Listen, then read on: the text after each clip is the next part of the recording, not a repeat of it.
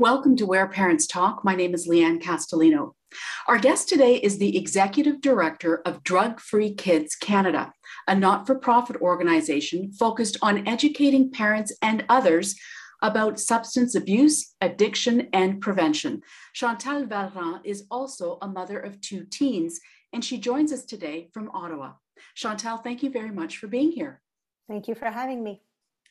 It's safe to say on this subject matter that there's never been a time where the exposure that kids have to drugs and substances has been greater. They're everywhere. They can have access to them as well as the exposure. We're talking about vaping and cannabis, e-cigarettes, alcohol, et cetera, et cetera.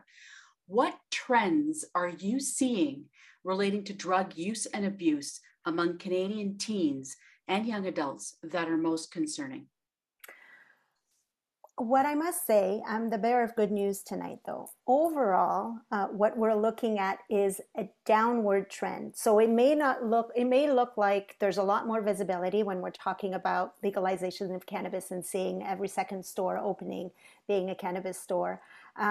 So it is a lot more visible. But overall, when we're looking at the overall trend, teens are not using as much as before. Having said that, there are some specific trends that are concerning, mostly with vaping at this point. We have found that in the past couple of years, there's an increase of usage in vaping of 74% among teens 16 to 19 years old. 23% of kids in high school have admitted to using an e-cigarette. And what's concerning with that is the fact that lots of the kids don't know what they're vaping. So we can be vaping nicotine or we can be vaping cannabis. And there's a wide difference between the two. And the other thing too is with internet and online buying being very much, when we're talking about accessibility, is access to the black market. So are kids getting substances through a legal source or an illegal source? So these are the kind of trends that we're seeing. Unfortunately, the black market is still very much alive, even though cannabis has been legalized. Kids can buy pills online. Kids can buy cannabis extracts, cannabis oils that have very high potency. These kind of trends are very concerning if the kids is not equipped with the right information to make informed decisions. So on that note, what would you say are the key contributing factors or root causes to this trend? A lot of things, right? So there's a big correlation between mental health and substance use, but we also have to know that the average initiation age, when we're talking about cannabis, for example, is 14 years old in Canada. So we can talk about, what causes this. It could be trauma. It could be ADHD. There's also a strong correlation between kids suffering from ADHD and self-medicating themselves with substances, be it alcohol or cannabis, to somewhat get a hold of their ADHD. It's about really kids finding their own coping mechanism through substances, dealing with anxiety, dealing with history. Right. So if there's some, we know, and it's been proven through evidence-based research that if there's history of addiction in the family, there's a higher chances of develop. Doesn't mean that, if you have suffered from an addiction, if somebody in your family has suffered from addiction, that you will pass it on to your kids. But it's a risk factor that parents should be, paying attention to. Now, in doing a research for this interview, one of the statistics that really jumped off the page at me, and I'm sure many people would have this reaction, is one that came from the National Center on Addiction and Substance Abuse that says that substance abuse in adolescence is responsible for 90% of addictions down the road. Talk to us about that in terms of how important it is for parents to have these conversations when their kids are of that adolescent and those developmental year ages in order to prevent bigger problems down the line. So 90% of people suffering from addiction started using when they were adolescents, right? So it doesn't mean that 90% of people that are using, so it's just, but having said that, understanding that the earlier the experimentation happens, the higher chances of developing a problematic usage down the line. There's a correlation there. So it is important to have age appropriate conversations. Um, at Drug Free Kids Canada, we heavily promote starting at a very young age, but we have some suggestions on how to have them at an age appropriate level. But it's not a matter of having a one-time drug. Like, it's not like you're a parent and you have a list of things to do to be a good parent, and you have to have the drug talk, and you've had the drug talk and you check it and then you never talk about it again.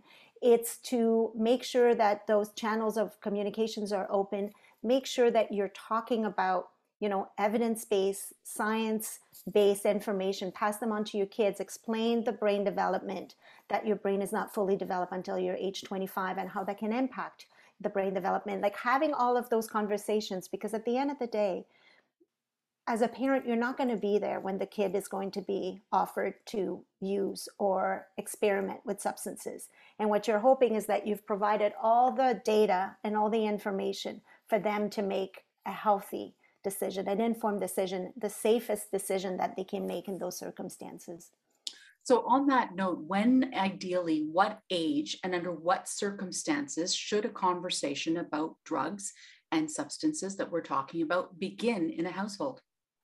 So there's a stigma attached to it. There's language that we're using that may intimidate parents or prevent them from wanting to have those conversations. There's that whole concept I've heard of in a conference of otherization. So it doesn't happen to me or to my kids, it happens to others. And I'm sure happy that, you guys are having these kind of talks and Drug Free Kids exist, but it doesn't apply to my family, or it won't apply to my family.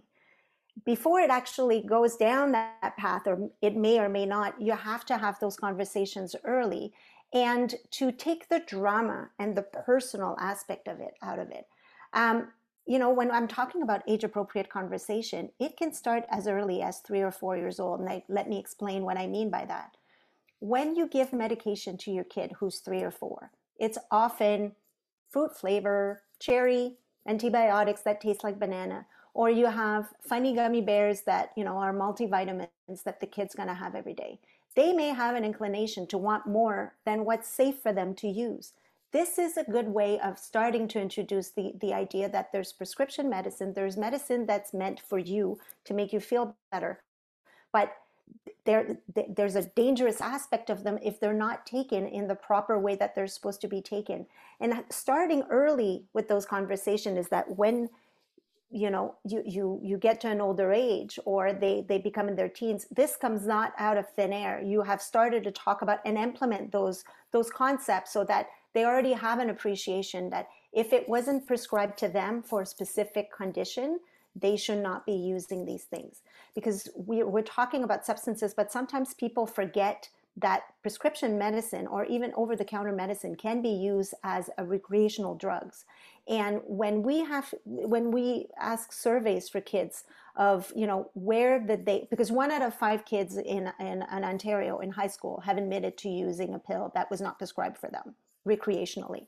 And when we asked them when they took them, 55% of them said they took it from home, with the impression that if it was given by a pharmacist, or if it was fabricated in a big pharmaceutical factory, then it must be safe, right? So initiating those talks at a very early age and being able to implement those concepts and then carrying them on as they grow older and adapting it is the key. So how about for the parent who perhaps hasn't had those conversations with their child when they were younger, and maybe hasn't even had to worry about this, and it's not been on their radar at all? Let's look at parents of preteens, teens, adolescents, those key developmental years where there's so many changes going on in that child. What would you say they could do in terms of proactive steps that parents could take to prevent drug use from becoming a problem in the first place? So it's about, as I said, integrating into everyday conversation. Don't make a big case of it, because it may be intimidating to you and may be intimidating to your kid. Educate yourself. You can come to our website. You can go to Health Canada website. You can go to the Canadian Centre on Substance Use and Addiction website. There's a lot of hard facts about, what are the risks for a teen to use, and what does cannabis look like? Some parents have never used cannabis. They don't know the difference between THC and CBD. So educate yourself so you build a little bit of confidence, and then use everyday life situation to be able to go into those conversations. I was talking about, the prevalence of all of those cannabis stores. I'm in Ottawa. I feel like every second store that's opening right now is not a coffee shop, it's a cannabis store. I was talking to my teen about that the other day. I was saying, what do you think is the business model behind it? Do you think that, how do they differentiate themselves as there's three of them in a row? Why do you think the government is allowing this? So integrating cannabis, the business of cannabis, into a conversation normalizes the conversation. So down the line, if you want to start talking about usage and the importance of making safe decisions around that, again, it has been normalized, and you've talked about cannabis before. Let's talk about the parent who suspects that their child may be trying drugs, any one of them that we talked about earlier. What kind of tips or strategies can you offer that parent about how they can go about broaching the conversation in a positive way to their child who they suspect is using drugs? That's not an easy situation. As a parent, you're concerned, you're worried. There's a lot of emotions that come into play. So just like anything else, I'd say get ready for that talk.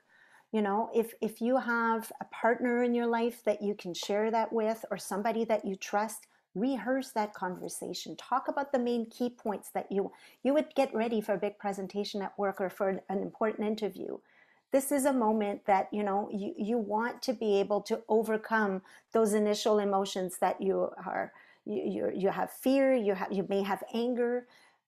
You want to come across as a concerned parent. And interestingly, some parents say, why would I bother? I have a 16-year-old, so I know sometimes like, is he even listening to me?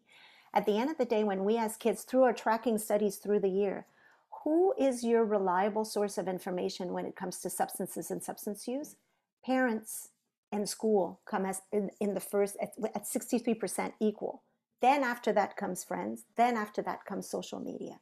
So they trust you. They trust that you have their best interest at heart. They trust that you love them. So even starting from that place of saying, listen, I love you. I'm concerned. I think that you may be using, am I right? And being open to say, I'd like to talk to you about this. Is this a good time? Being humble enough in your approach. And if you've rehearsed that, that's easier to do, because you may encounter somebody who's going to say, that's not true, I don't want to talk about it. And then you have to be persistent to be able to say, well, actually, it's important to me. So this may not be a good time, but I really want us to talk about it. So I'd like you to tell me when it would be a good time to talk about it, and be persistent, go at it, because you may catch them, you cut them off guard and they're not ready, but you've planted the seed of saying, okay, maybe not tonight. How about tomorrow afternoon? But be persistent, practice, get your information, and be ready to listen, because ultimately the questions you want to ask is, why are you using? Do you know what you're using? Do you know the content? Like, go into the specifics of just, don't stop at, yes, I've smoked a joint once. You have to know, like your kid has to, most kids that are using cannabis don't know the THC level. Where did you get it from? Because the higher the potency, again, the higher the chances of developing problematic use of that. So being able to share those concerns, and being able to also be vulnerable and say, I don't have all the answers. All I know is that I love you, and I'm concerned. So I think that's a good place to start, to be able to say, and I want to listen to you, but find out how and when and what they're using is really important.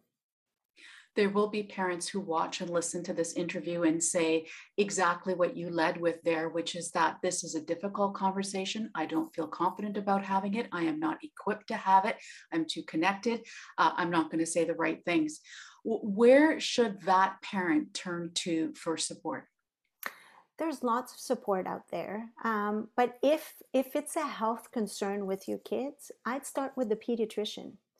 When we're talking about, like, the pediatrician are supposed to be equipped to be having those conversations, or the family doctor, but to be able to base it on facts, to talk about brain development, to talk about short-term risk, to talk about long-term risk, to talk about Um, and then as well is the health professional in your life should be equipped to be able to say, is this a mental health issue? Is this used as a coping mechanism? If the parents doesn't feel, so that's one gateway. Kids Help Phone has a line that you can call and find information on the parent side. Drug Free Kids is about to launch one later this spring. We're also going to have a chat box where parents can come and find information. But ultimately, as a first step, if there's a health concern, an immediate health concern, I would definitely talk to your family practitioner. Okay. One of the drugs that, doesn't really get a lot of attention as a drug or a substance per se is alcohol. And, recent Health Canada surveys show that it continues to be the top sort of substance of choice for middle school and high schoolers, so 12 to 17 years old, roughly. What should the messaging be from parents to their children about alcohol consumption? You're right. It is the substance of choice. 80% of kids 15 and older have admitted using alcohol in the past year. And when we're talking about trends earlier, one of the trend though is also mixing alcohol with cannabis, which is a dangerous thing, because again, sharing the facts with the kids. Drinking alcohol will, if you go over your limit, will make you nauseous. Your body will give you signs that something's not right, right? You either vomit, you're nauseous, you're feeling dizzy. Your body is indicating you need to slow down. When you're smoking cannabis, it's actually decreasing your ability to recognize those signs. So there's chances of overconsumption, there's chances of alcohol poisoning. Sharing that with your teen, just right off the bat, of talking about the science behind what's happening in your body when you're mixing those two, that's important. But also talking about the risk associated with alcohol, because it's more visible in our society, because it's more socially accepted to drink. Kids may think that there's no potential risk. There's definitely higher risk of getting behind the wheel because you think that you're capable of you being able to detect that somebody else has been drinking. If you have been drinking yourself, lesser so. There's, drinking and driving is a no-no, and being able to share that as a parent and reminding them, binge drinking, alcohol intoxication. So just like you would do with, I would say, with cannabis or vaping, and talking about the risk and the science of how it's interacting with your body and how it can actually harm you, to be able to have those conversations. And again, on a spectrum of harm reduction, and making sure that you're equipping your kids with the best information so that they can make good decisions for themselves, I would advise to talk about low risk alcohol drinking guidelines. The Canadian Centre on Substance Use and Addiction shows in a really great graphic, it's on our website, it's on their website, what's the equivalent of a beer, of a shot, of a cooler, so because kids don't have any idea, and the time between those things. And again, it all depends on your weight and everything else, but just getting a sense. I, for example, just use the graph and send it as a text to my kids, just to say, did you know this, right? And I just planted the seed and let them deal with it, but providing them with the information and letting them know that alcohol is just like any other substance, and there's risk attached to usage, and they should be aware of what they are. Along those lines, I mean, kids today, certainly there are many concurrent pressures that they experience around the issue of substance use. If we're talking about peer pressure and bullying, trying to escape using substances, low self-esteem, et cetera, et cetera. Often these concurrent situations can exacerbate or even fuel substance use in the first place. Any thoughts about and strategies or approaches on how parents can try to help detangle some of those, underlying causes before it then gets manifested into potential substance use or abuse? Again, it's that open, ongoing dialogue to have with your kids, to see how they're doing, how they're feeling, how does that make you feel? And then going beyond the how was your day, how does that make you feel, and how are you coping with this? How do you make yourself feel better about this? Talking about coping mechanism. We're just at the tail end, hopefully, of this pandemic, and people are working from home, and it's interesting as an adult, you know, a lot of adults were saying before I'd go to work and on Friday I'd come back home and have a glass of wine at 5 o'clock just to unwind. And it was the indication that I was entering the weekend. All of a sudden you're home and you feel stress and you have anxiety as an adult. And Friday turned into Monday, Tuesday, Wednesday. I'm coming downstairs. I'm finishing my day. I'm having a glass of wine. The acknowledgement of, oh my God, I'm using this as a coping mechanism, even to your teen, making you an authentic human being who realizes, listen, I feel that maybe I use that as a crutch, as a way of making me feel better. Let's explore other ways that I could feel better. Let's go for a walk. Sport makes me feel better, taking a bath, but being able to talk these through with your kids and exploring options of how to make yourself feel better, how to decrease anxiety, acknowledging those feelings, I think is important, even before making the correlation between with substance use, but being able to, as you said, untangle, ask them how they're doing and how they're coping with this, is a good start.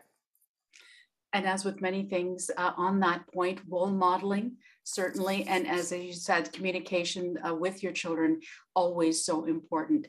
Chantal Valran, Executive Director of Drug Free Kids Canada, thank you so much for your time today. Thank you for having me.